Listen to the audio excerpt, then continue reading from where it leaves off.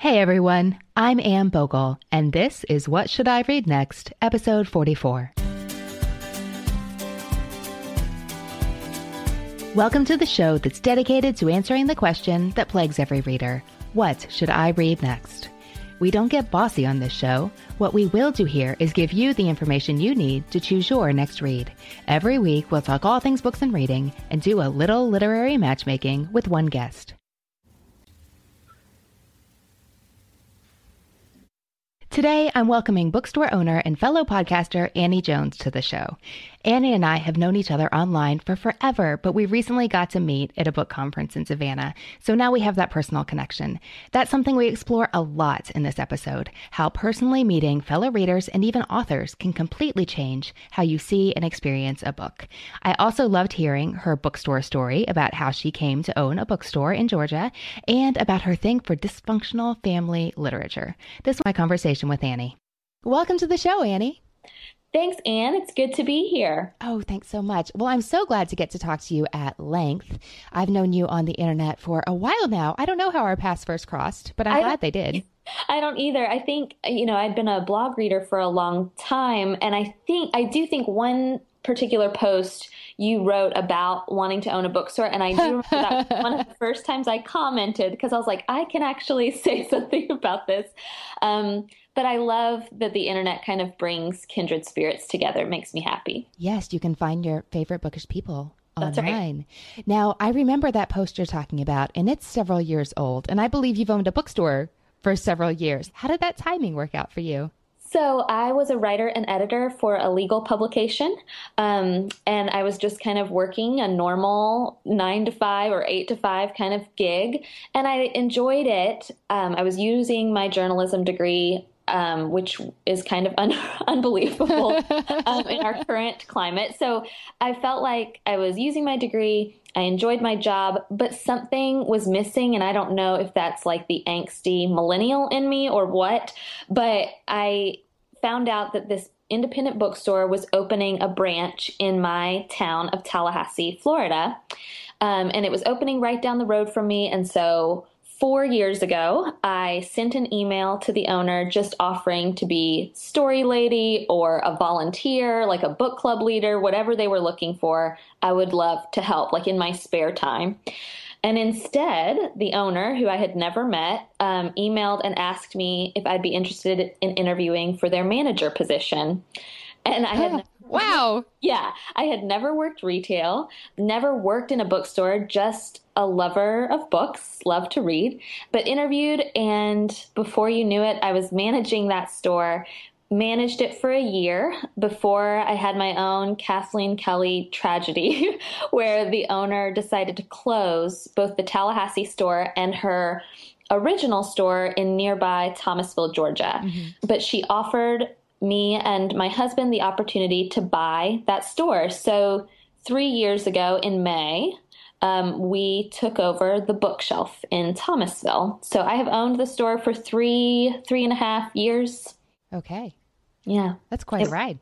It was, I know, it's a very compact version of of what has been a really fun adventure, but certainly it has had its ups and downs too. I can imagine. Now, did you ever find out the backstory on how it happened that you sent her an email offering to be story lady and you got offered the job of running the place? Yeah, she wrote me right back. Like, she was really kind and wrote me right back that it was such a nice email, which just proves be brave and send those emails or those messages that you think nobody will want. Surely that person won't want to hear from you, but they do. And everybody likes to hear that their story is an inspiration or that they are an encouragement. And so I kind of just laid it out there for her that I thought what she was doing was brave. And I had seen the movie You've Got Mail, and I love that idea. And I would love to help her. And she wrote me right back and was very kind and generous. And then probably 2 months later is when she approached me again. And later, when she and I were talking, as trying to transfer the business over, she said that she hadn't gotten very many emails like that, and she knew because we both had Wallace Stegner's Crossing to Safety as one of our favorite books. Oh, that's one of my favorites too. Yeah, and she said that that really kind of gave her a good feeling, like, okay, maybe we can make this work. And so that goes back again to kind of finding those kindred bookie spirits on the internet. And it's just a weird story, but one I'm very grateful to be a part of. Yes. And what it reminds me of is a story from SIBA last year, not the one we just got back from, but the year before, where I was sitting at dinner around a table with a bunch of authors who somebody asked the question, what is the best thing you've ever done for your career? And the answers boiled down to basically be nice. Like the North Carolina author had said that when things were going, like her book had hit a few bumps and she sent in like dry ice North Carolina barbecue, and somebody else, to the whole staff, not just like her agent or her editor, but the people doing the grunt work, standing at the copy machine with her manuscript. Somebody had sent a whole lot. It might have been gin. It might have been like boutique gin to their editor. So there was food, flowers, and chocolate, but basically like being nice had done amazing things for their career.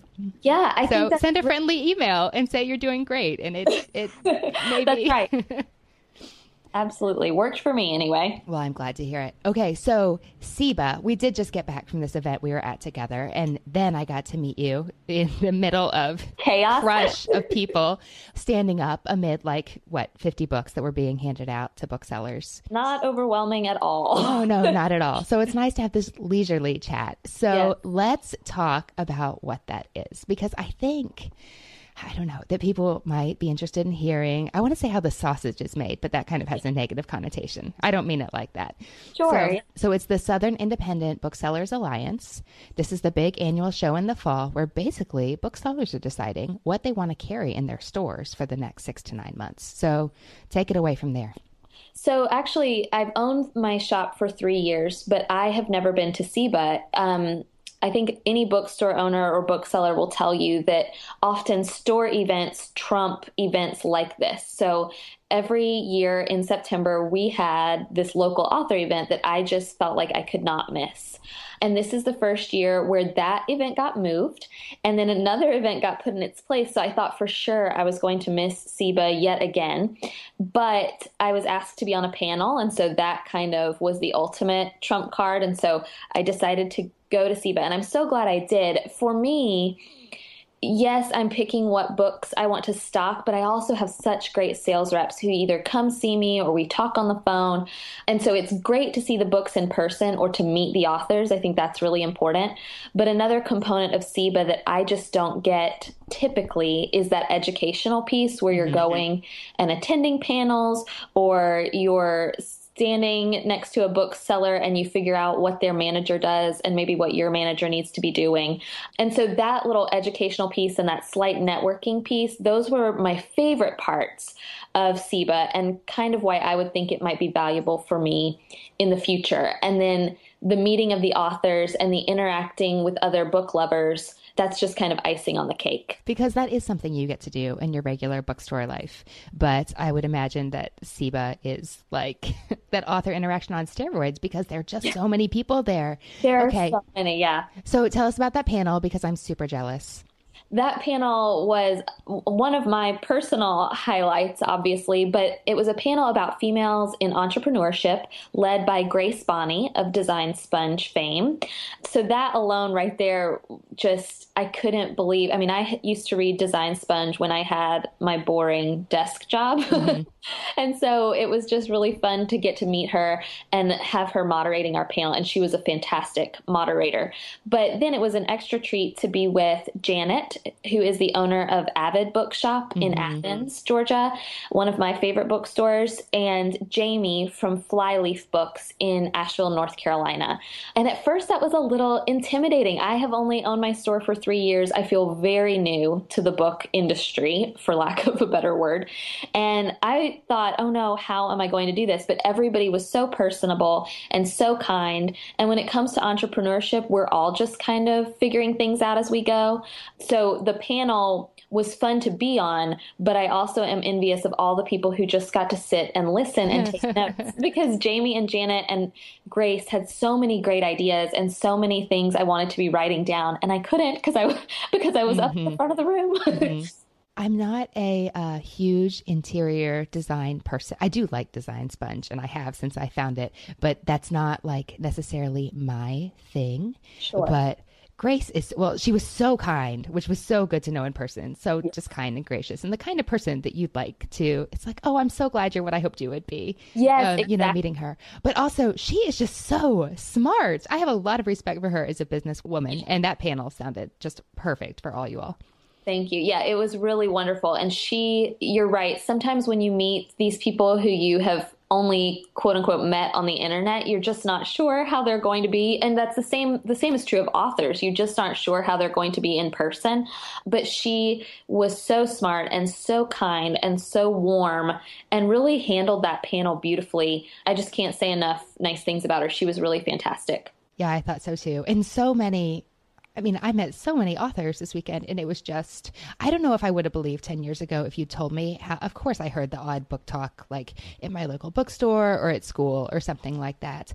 But I have just been really pleasantly surprised the past few years at how much meeting the author, and I mean, just putting a face to a name and seeing that they're an actual real life human being, and then even better to hear them talk about their work, it adds so much to the reading experience, like much more than I would have guessed before I got Absolutely. into all this. Yeah, absolutely. In fact, there's a book that comes up on your podcast pretty frequently, Wild by Cheryl Strayed. And that book I read with my book club and I liked it. Thought it was interesting, inspiring. I'm very different from Cheryl Strayed. And so it was, kind of hard to wrap my brain around some of what she was experiencing. But she gave an author lecture at Florida State University. And so I was able to attend, and I look back on the book Wild now. I don't know if it's with rose-colored glasses or just with a completely different perspective. But once I heard her talk, I like a flip switched. Like I felt completely different about her book. Now I kind of rave about it. I think it's fantastic. And that truly is because I met her and got to hear her tell some of those stories in person. And I think it made a profound impact, and it makes a huge difference sometimes in what you think about a work of literature or a memoir. That's just one that really sticks out to me because I know that book has come up on your podcast a few times, and hearing her really did change my perspective on that book. Yeah, that's so interesting. Once you meet the person, I mean, this sounds so silly because obviously you know that people write books. They're not just, Right. generated by machines and computer somewhere. But I don't know. It just adds this human element, like, oh, that happened to you, and I can see you, and now I can read it in your voice. Yeah. And especially, I love hearing the inspiration and the backstory and the like almost happened, the plot lines and things like that. Absolutely. Were there any other authors you met in Savannah that really made you want to pick up their work or change the way you looked at their work?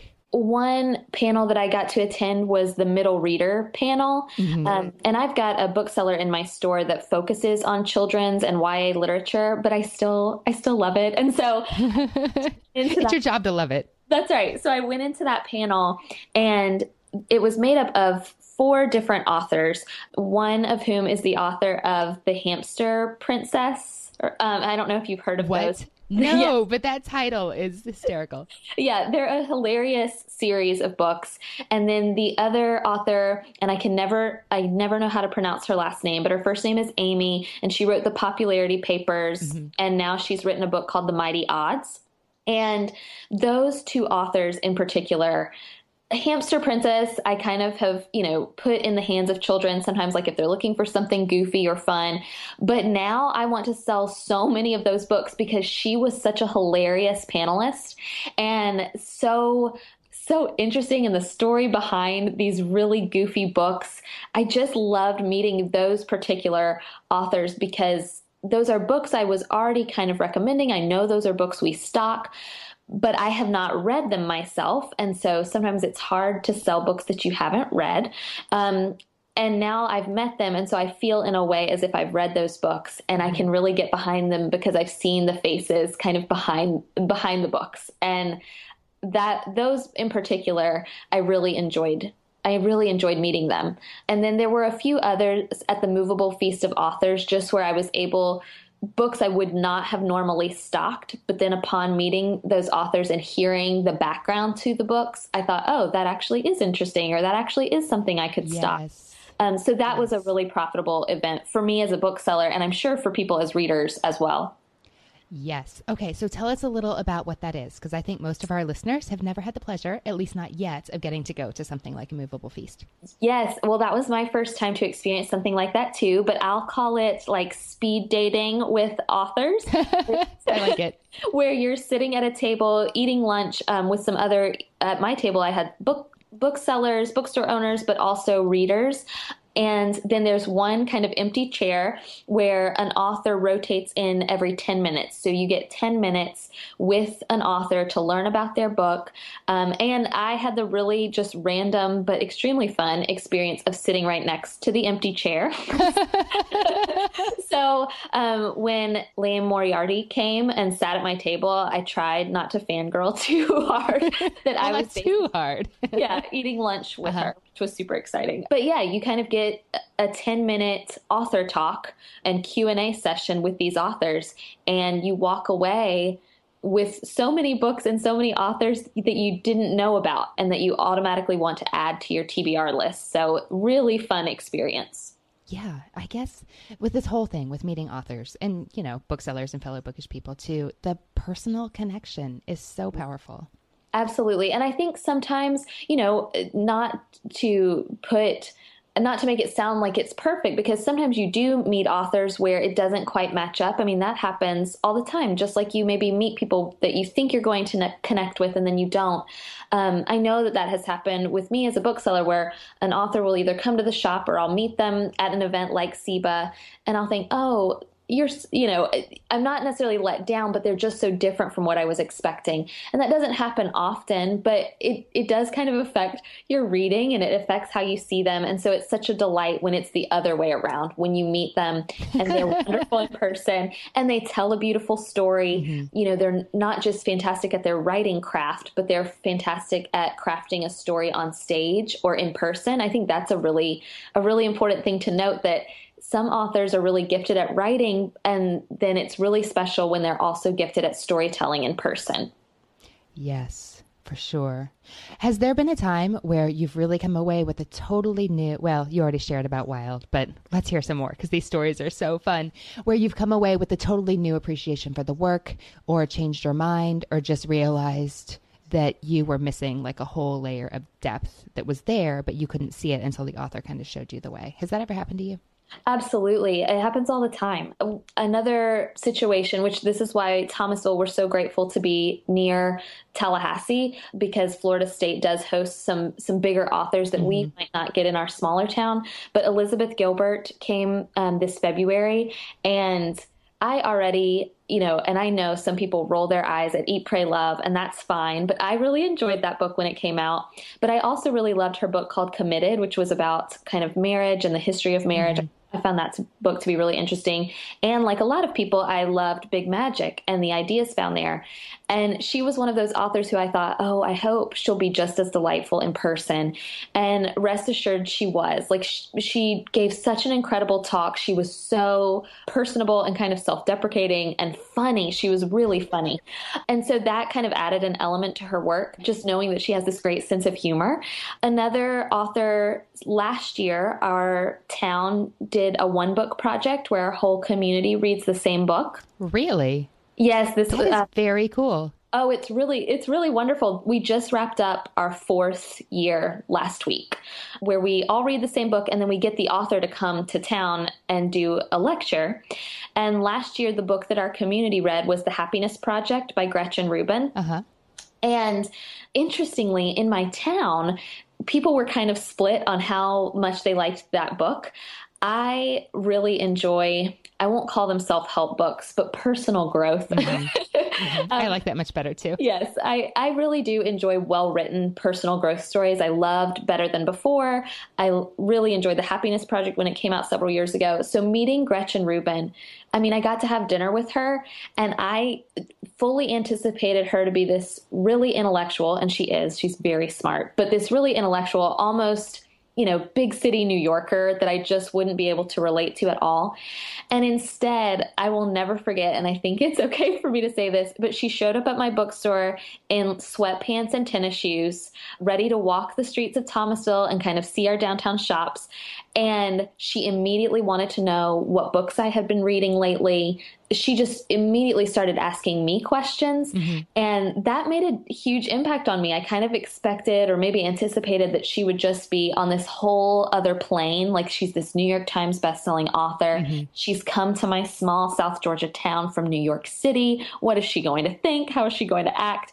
And she was a delight, just incredibly pleasant, down to earth, far more down to earth than I ever thought. And so that's another kind of really fun author experience that I don't think I'll ever forget. That is so fun. Yeah. She's going to be on the show. So stay tuned, everybody. One I can think of myself is we had a Modern Mrs. Darcy book club for the first time starting this summer, and we're continuing through the fall. But the first author chat we did together was with Chris Cleave to talk about his book, Everyone Brave is Forgiven. Yeah. And oh my goodness. I mean, I love the book. I thought the book was amazing. That's why we read it. But just to hear his stories about how his grandparents specifically inspired it and how he wanted you to be surprised. It's a war novel, and he wanted you to be surprised when tragedy struck unexpectedly. So he talked about how he would write the scene into the story and then back it up 15 pages arbitrarily, because that's what war felt like. And he put himself on war rations. So he described that experience of being on war rations and how it changed the way he wrote about food in the novel. So before, I think most of us really enjoyed the book and were very excited to talk to him. But afterwards, we were like, we'd like to read everything you've ever written starting tomorrow. And if we could have a weekly Sunday night dinner, that would be great. It's amazing what those background stories can really do to enhance your reading. I remember reading The Martian, and I enjoyed The Martian, thought it was really interesting, a page turner. I was deeply invested in that character.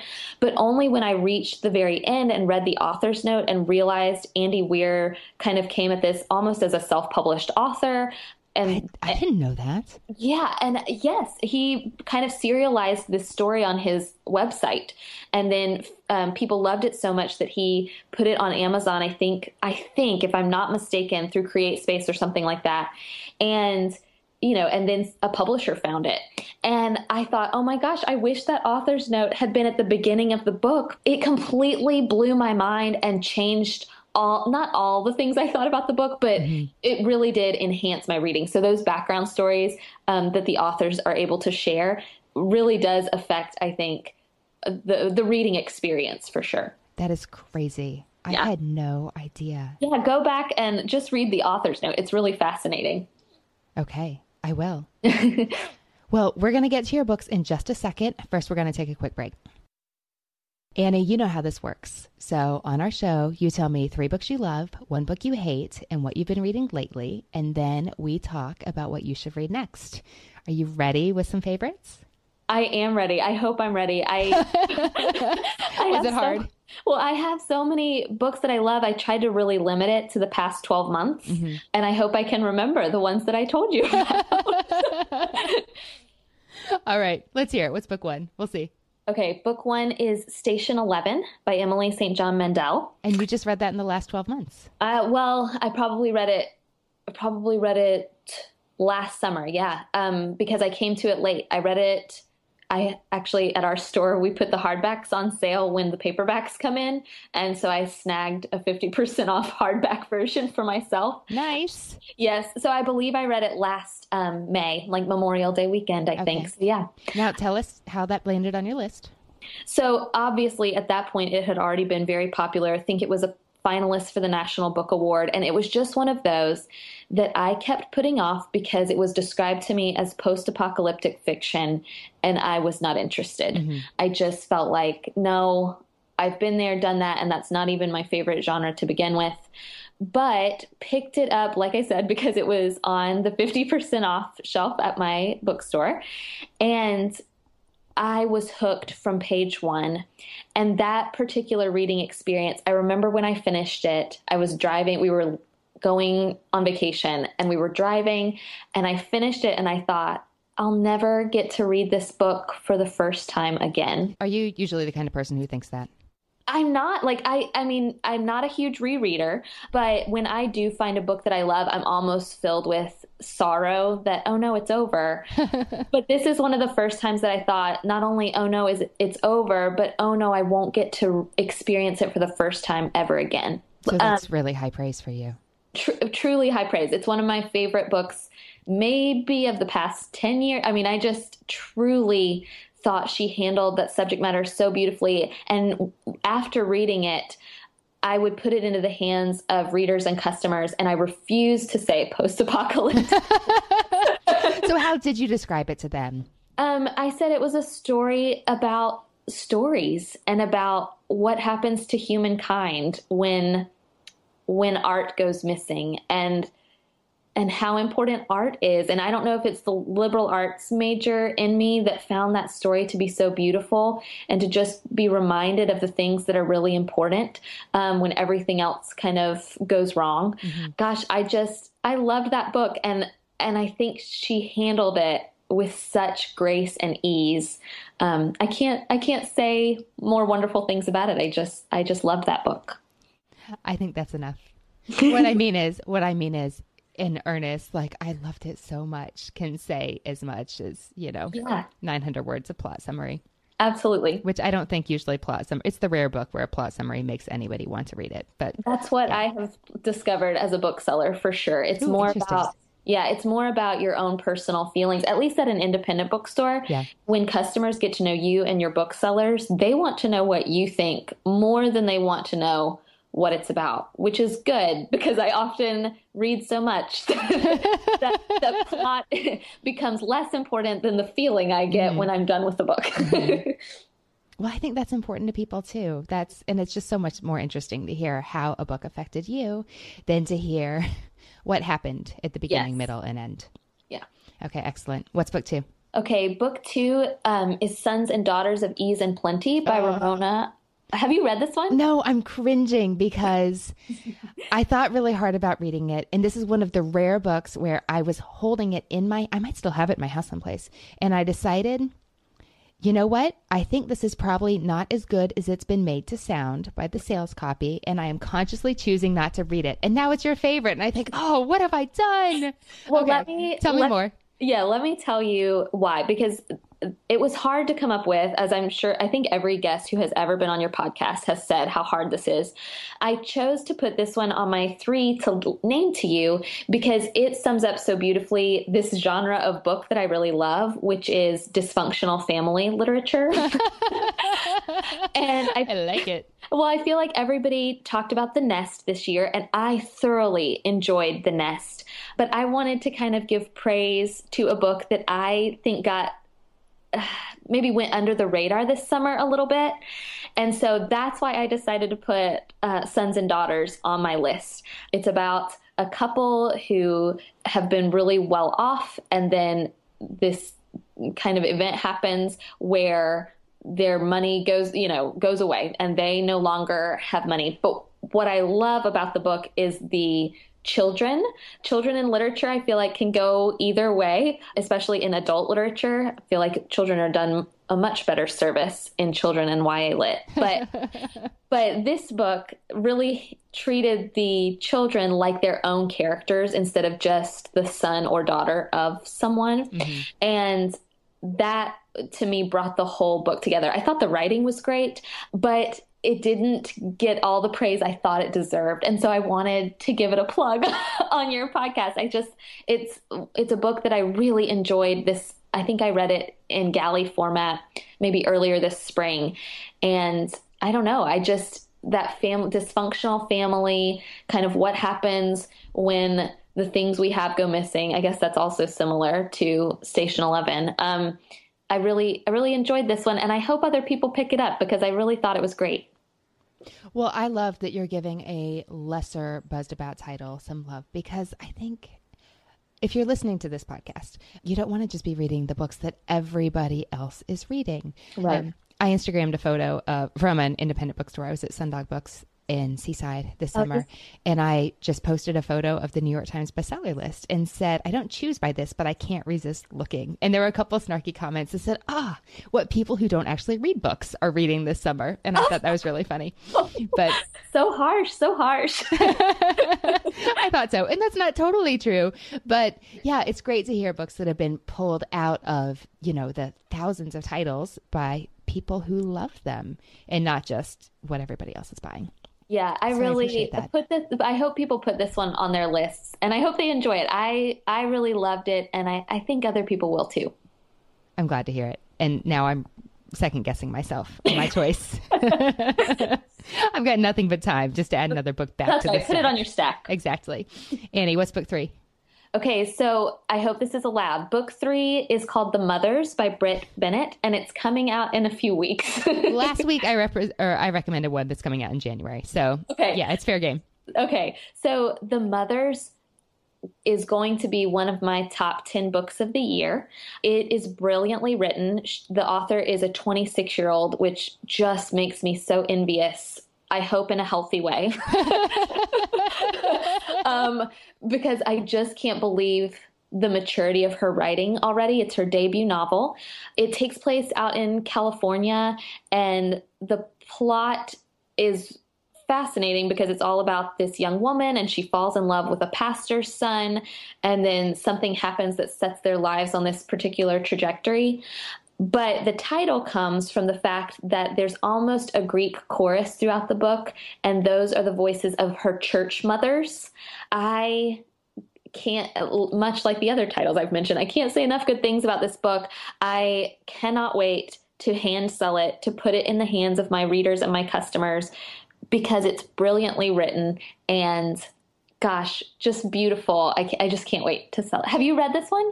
I have, and I recommended it to Anissa Davis, I think in episode 38. Okay. So we talked about how it was sad, but it had this feeling of inevitability. Like I thought that Brit Bennett, I did not know she was 26. Yes. Dang. Isn't that unbelievable? Yes. Yeah. I knew it was her debut, but wow. Yeah. Just how she writes her characters in such a way that they're utterly believable. And while you don't love the choices their choices are totally making you go, please don't do that thing. Just, you feel the sense of inevitability, like how it's completely believable. And I really admire it when an author is able to do that. Yeah, her characters were so well-rounded and realistic. And one thing, I do enjoy books that wrap up in a pretty bow. And sure, I love feel-good books as much as the next person, but I'm really drawn to books where bad or tragic or sad things happen that kind of set people on a path. I recently, earlier this summer, I guess, read Commonwealth by Ann Patchett, and I love that book for those same reasons. Like, I don't necessarily need likable characters, but I do want characters that are well developed and that are making decisions that I can, while I might disagree with them, I can understand their reason for making them. And so, yeah, Commonwealth is a bonus. That's a bonus pick. Well, I was thinking of recommending that to you when you were talking about dysfunctional family literature. Yes. It fits right in there. Yes, so good. Yeah, well, you don't have to wait long to hand sell it, so that's right. Fun. It comes out in October, and we're just, I think probably by the time this comes out, maybe people will be able to. And I'm with you. Like, I love a good feel-good story, and it is nice sometimes when everything resolves neatly and tidily. Mm-hmm. But sometimes you just need, it's fiction. You need something that starts messy and gets messier and ends a total disaster, because better in the pages of your book than in your real life. Absolutely. Exactly. What's a book you hate? Okay, so a lot of listeners or I feel like guests on your podcast have a hard time with this one. I don't like a lot of books. So the one I chose, and by the way, I do hate talking about books that I don't like because I'm a bookseller and I feel like it's a disservice when I hate a book. But do you feel like your customers trust you, though, that they know that you were, you might not say, oh, I hated that book, don't buy it. I don't think I'd hear you say that in your store. No. But, it's not like you're the sales girl who's just going to tell you that whatever you put on, no matter what size it is or what color it is going to tell you, oh, you look fabulous. Buy it now. Yeah, I do think my customers trust me, which I am very grateful for. And we have, I don't mean this to sound like a plug, but on our podcast, our store podcast, we do a segment sometimes called Love It or Loathe It. And we talk about like, did you love this book or did you loathe it? And I have just had a couple of loathe it's this year. Mm-hmm. And one of them was this particular book called Walt by Russell Wangerski. Mm-hmm. It's a thriller suspense novel. And I enjoy a suspense when it's well done. I love Tana French. I love really well done, calculated suspense thrillers. I enjoy twists and, unexpected turns. So I don't think that's the reason I loathed this particular book. So this book is creepy. The creepiness factor is that it's all about this man who is a custodian of a grocery store, and he. This is going to sound your listeners are going to think I was weird for even reading this book. But basically, he picks who to stalk or to follow and chase next based on the grocery lists that he finds discarded in his grocery store. No, I thought that was a fascinating premise, but I haven't read the book. I can see why you'd pick it up. You think, how do you make a novel out of that? Yeah, because that's creepy. Like, that's interesting. And then it does make you, and I will give the author credit because it did make me wonder, oh my gosh, like, what did my grocery list say? But the writing just wasn't for me. And what I say on our podcast, or I say in the store all the time, is just because it's not for me doesn't mean it's for you. One of my bookstore staffers loved this book. Mm-hmm. Like, she was the one who kind of put it in my hands and said, Annie, you have to read this. Mm-hmm. And I don't know what it was, but I was turned off from the moment I picked it up. And it just felt like a slog the whole way through, which was disappointing because I know my fellow bookseller wanted me to love it. And I really did not. Well, that's good to know. And it doesn't mean that it's not for the listeners, because that's seriously, right. I want to see how they turn the grocery lists into how they made them so important. Yes. Like I said, just because it's not for me doesn't mean it was for somebody else. My bookseller loved it. So I just loathed it. You might love it. Okay. What are you reading now? So last night I finished The Year of Living Danishly by Helen Russell. Oh, I keep hearing good things about this. What did you think? Tell us more. Yeah, I picked it up based on Shauna Niequist's recommendation. Just because I'm a bookseller doesn't mean I don't get my book recommendations off Instagram. Uh-huh. So she posted about it, and I picked it up because, like I said, right, I enjoyed The Happiness Project better than before. I liked The Year of Living Biblically. Like, I'm a sucker for these kinds of stories. I found this one to be fascinating. Helen Russell is from Great Britain. She moved to Denmark for a year with her husband when he got a job with Lego. And she used this opportunity to write about why are the Danish the happiest people on earth? Because, consistently Denmark is ranked as the happiest country. And I just found it. This is one of those books that at night I would be reading it and I would nudge my husband awake and be like, you've got to listen to this. Like, this is so interesting. I knew nothing really except for the happiness factor. I knew nothing about Denmark going in. Mm-hmm. And so, their 50% tax rate, I just was, I was just, whoa, I can't fathom that, as a bookstore owner where I feel like I'm paying taxes all the time. I was like, 50%. But then you learn about what that goes toward and the lifestyle. And from November to March, it's freezing there. And so people kind of hole up in their homes, but their homes are cozy and fun and warm. And anyway, I just learned so much about Denmark, and there's a section in the back of the book that's like 10 things you can do to live Danishly. And again, I'm a sucker for things like that. And so, yeah, I really enjoyed that one. If you like The Happiness Project and that genre of literature, then you are going to enjoy this. Very nice. I like it. Annie, is there anything you'd like to be different in your reading life? So I read a lot for my job. I read about 8 to 10 books a month on a good month, or in a month like September, where I was super busy with our one book project and really stressed at work and going to SIBA. I think I read 4 books in September. So that was my reading life is very affected by my work life, obviously. And sometimes that makes me sad because the Annie before the bookshelf just loved to read, and it wasn't my job. It was just something I enjoyed doing.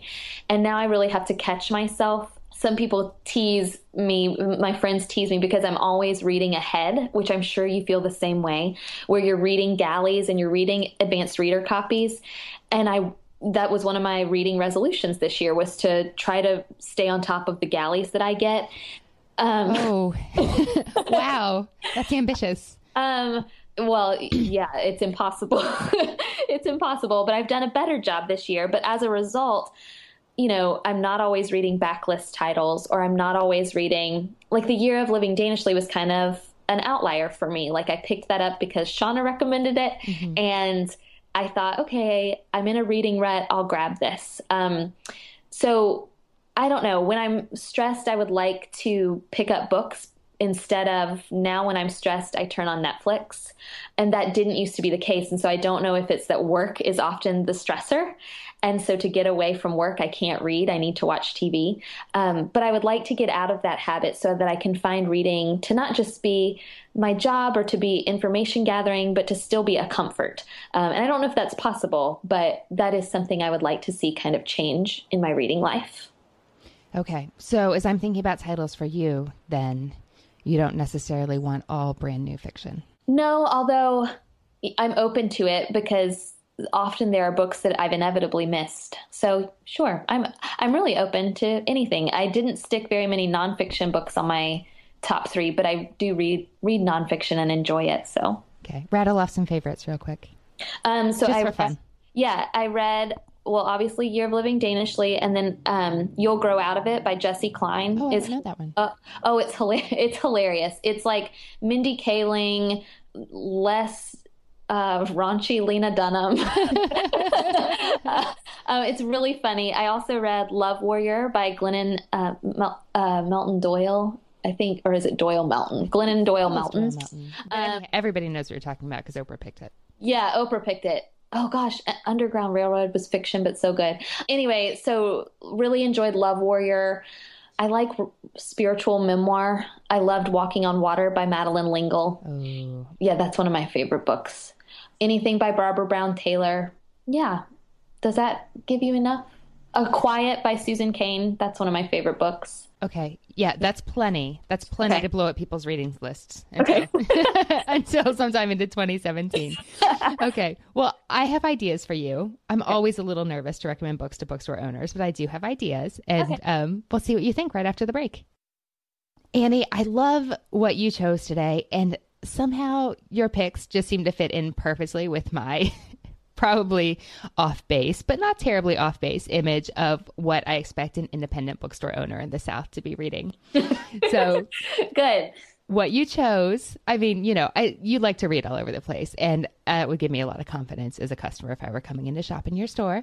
But the favorites you chose from the last 12 months were all solid literary fiction picks. And yeah, you really do have the dysfunctional family literature thing going here. I like it. And the writing is all really strong. And yeah, they're interesting picks that aren't necessarily what the whole world is going to be reading, even if they are going to sell a lot of copies and find their way into the hands of a lot of readers.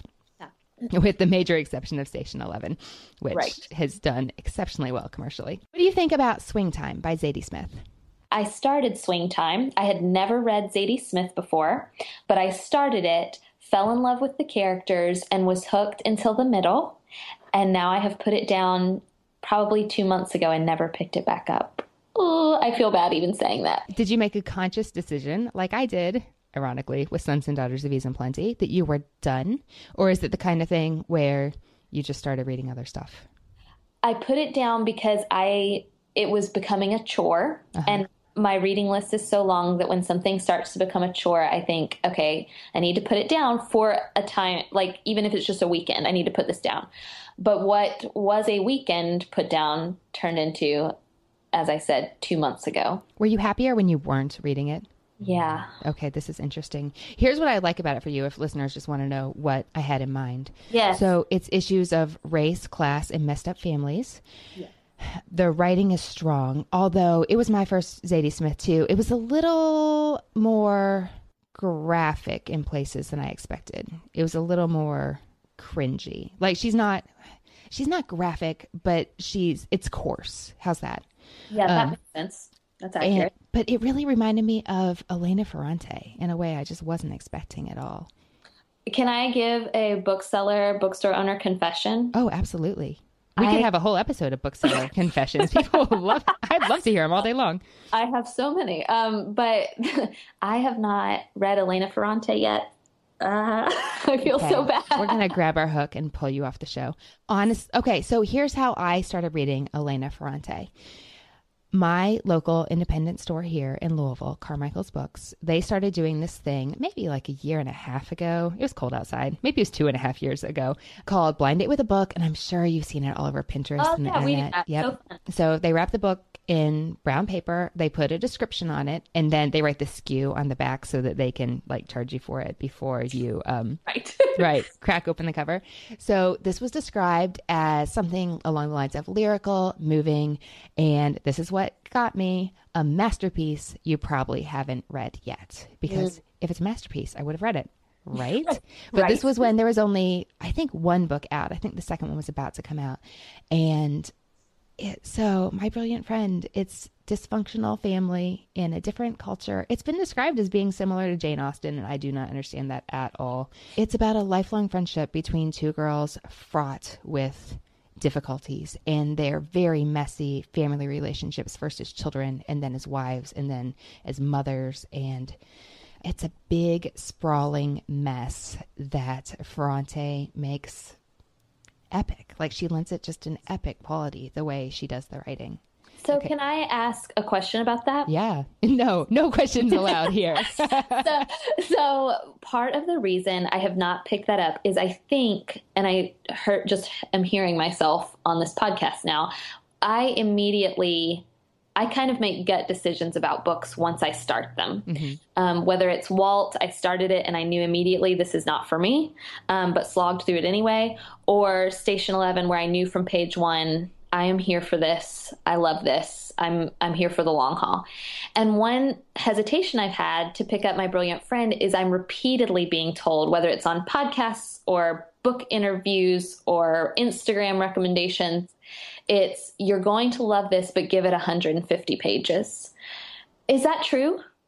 I don't think you have to give the first one 150 pages. I mean, not based on your favorites and what you typically read. I don't think so. And the first one, 150 pages would be almost half of it. Right. Are you put it off? Yeah. Are you an audiobook listener? So no. No. Okay. Because I think it's strong on audio, but I read the first one on paper and the first one on paper and the second one on audio, and I still haven't read 3 and 4. Okay, Annie, we're totally pivoting from Zadie Smith, which you may or may not ever pick back up again. Let's do Elena Ferrante. They are well written. They take you into another time and place. In many ways, I can see a strong resemblance to Station 11. We have dysfunctional families. We have secrets. We have an evolving friendship between two girls that is tumultuous over many years. Yeah, give it 20 pages. You don't need to give it 150. Okay. All right. That seems fair. Okay. Book 2. Have you read The After Party? Yes. Anton Disclafani came to our store. I love her. How was she in person? Fantastic. She's very smart. She's very intellectual, but personable. She was very come as you are. Like she came right in, sat down, started signing books, interacted with my staff. I really liked her a lot, which was good because Jana Lassi Writing Camp is one of my favorites.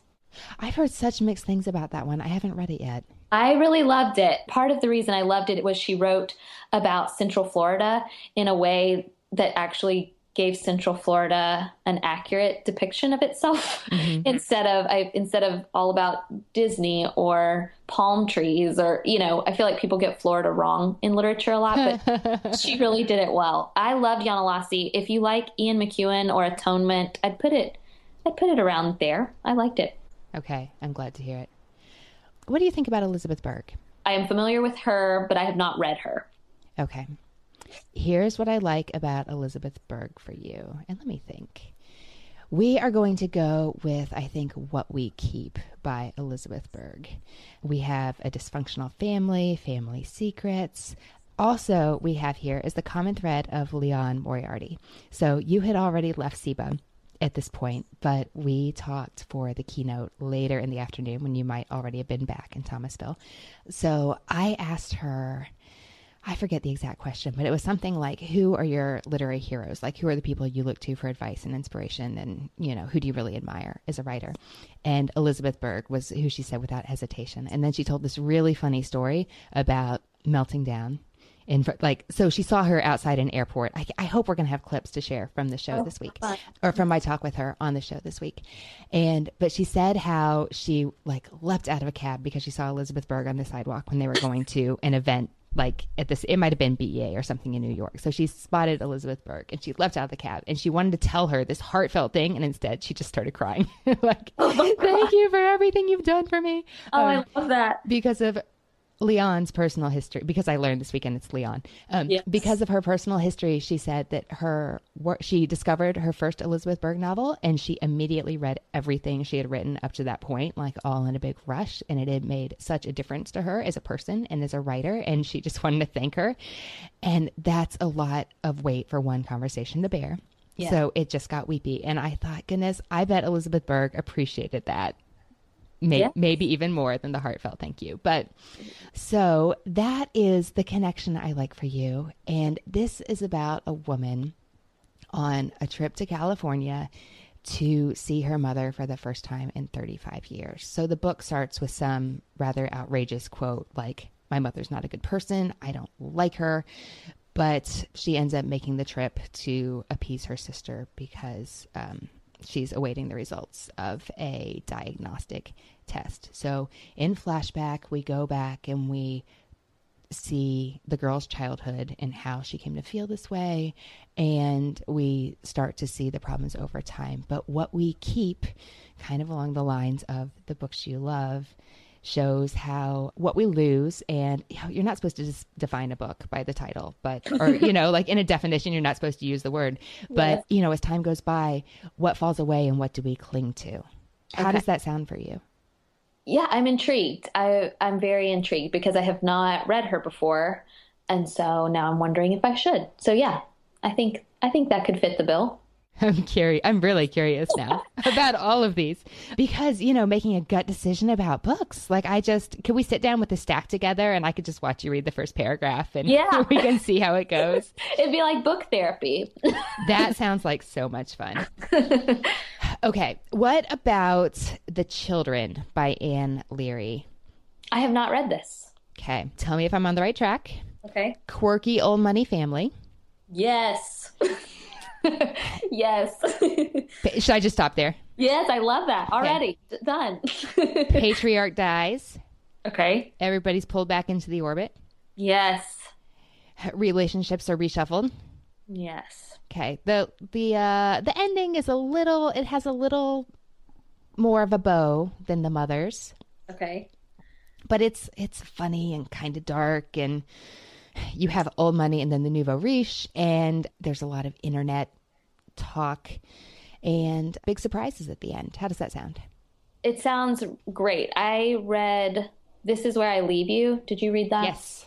And wanted to like it more than I did. Oh, yeah. Mm-hmm. So this sounds like maybe it could be the antidote to that book. I like the sound of it. And it is also this one is short. Perfect. So if you gave it 150 pages, you'd practically be done. Okay. Okay. That's not, when you have so much on your stack, short isn't a bad thing. No, absolutely. I think old Annie would cringe at that, but no, my nightstand looks ridiculous right now. So short sounds great. I used to love long books because if you loved it, the longer, the better. And exactly. Those days are gone. Yes. Yeah. My 20-year-old self would be appalled, but there it is. Yeah. Okay. Annie, what do you think you'll read next? I think that I will pick up The Children, but you have maybe given me the nudge I need to read My Brilliant Friend. We had a couple of requests to review it on our podcast. Mm-hmm. And so I think I'll read My Brilliant Friend when it's a little bit cozier weather down here in South Georgia, and it can be my like cozy in for the winter book. But I'm going to pick up The Children ASAP. Okay. It definitely sounds like a cozy settle in for the winter book to me. Yeah. So, but The Children, not so much. Yes, The Children I should read right now. Okay. Well, I can't wait to hear what you think. Thank you, Anne. I really appreciate this. It's fun to be on the other side of book recommendations. I'm glad to hear it. Thanks for coming on. Hey, readers, I hope you enjoyed today's episode. Please head to the podcast site to let me know there what you thought of my recommendations and to share your recommendations for what Annie should read next. That page is at whatshouldireadnextpodcast.com/44, and it's also where you'll find the full list of titles we talked about today. If you're on Twitter, let me know there at Anne Bogel. That is Anne with an E, B as in books, OGEL. Don't forget to tag the show on Instagram at What Should I Read Next so we can see what you are reading. Readers, that's it for this episode. Thanks so much for listening. And as Rainer Maria Rilke said, how good it is to be among people who are reading. Happy reading, everyone.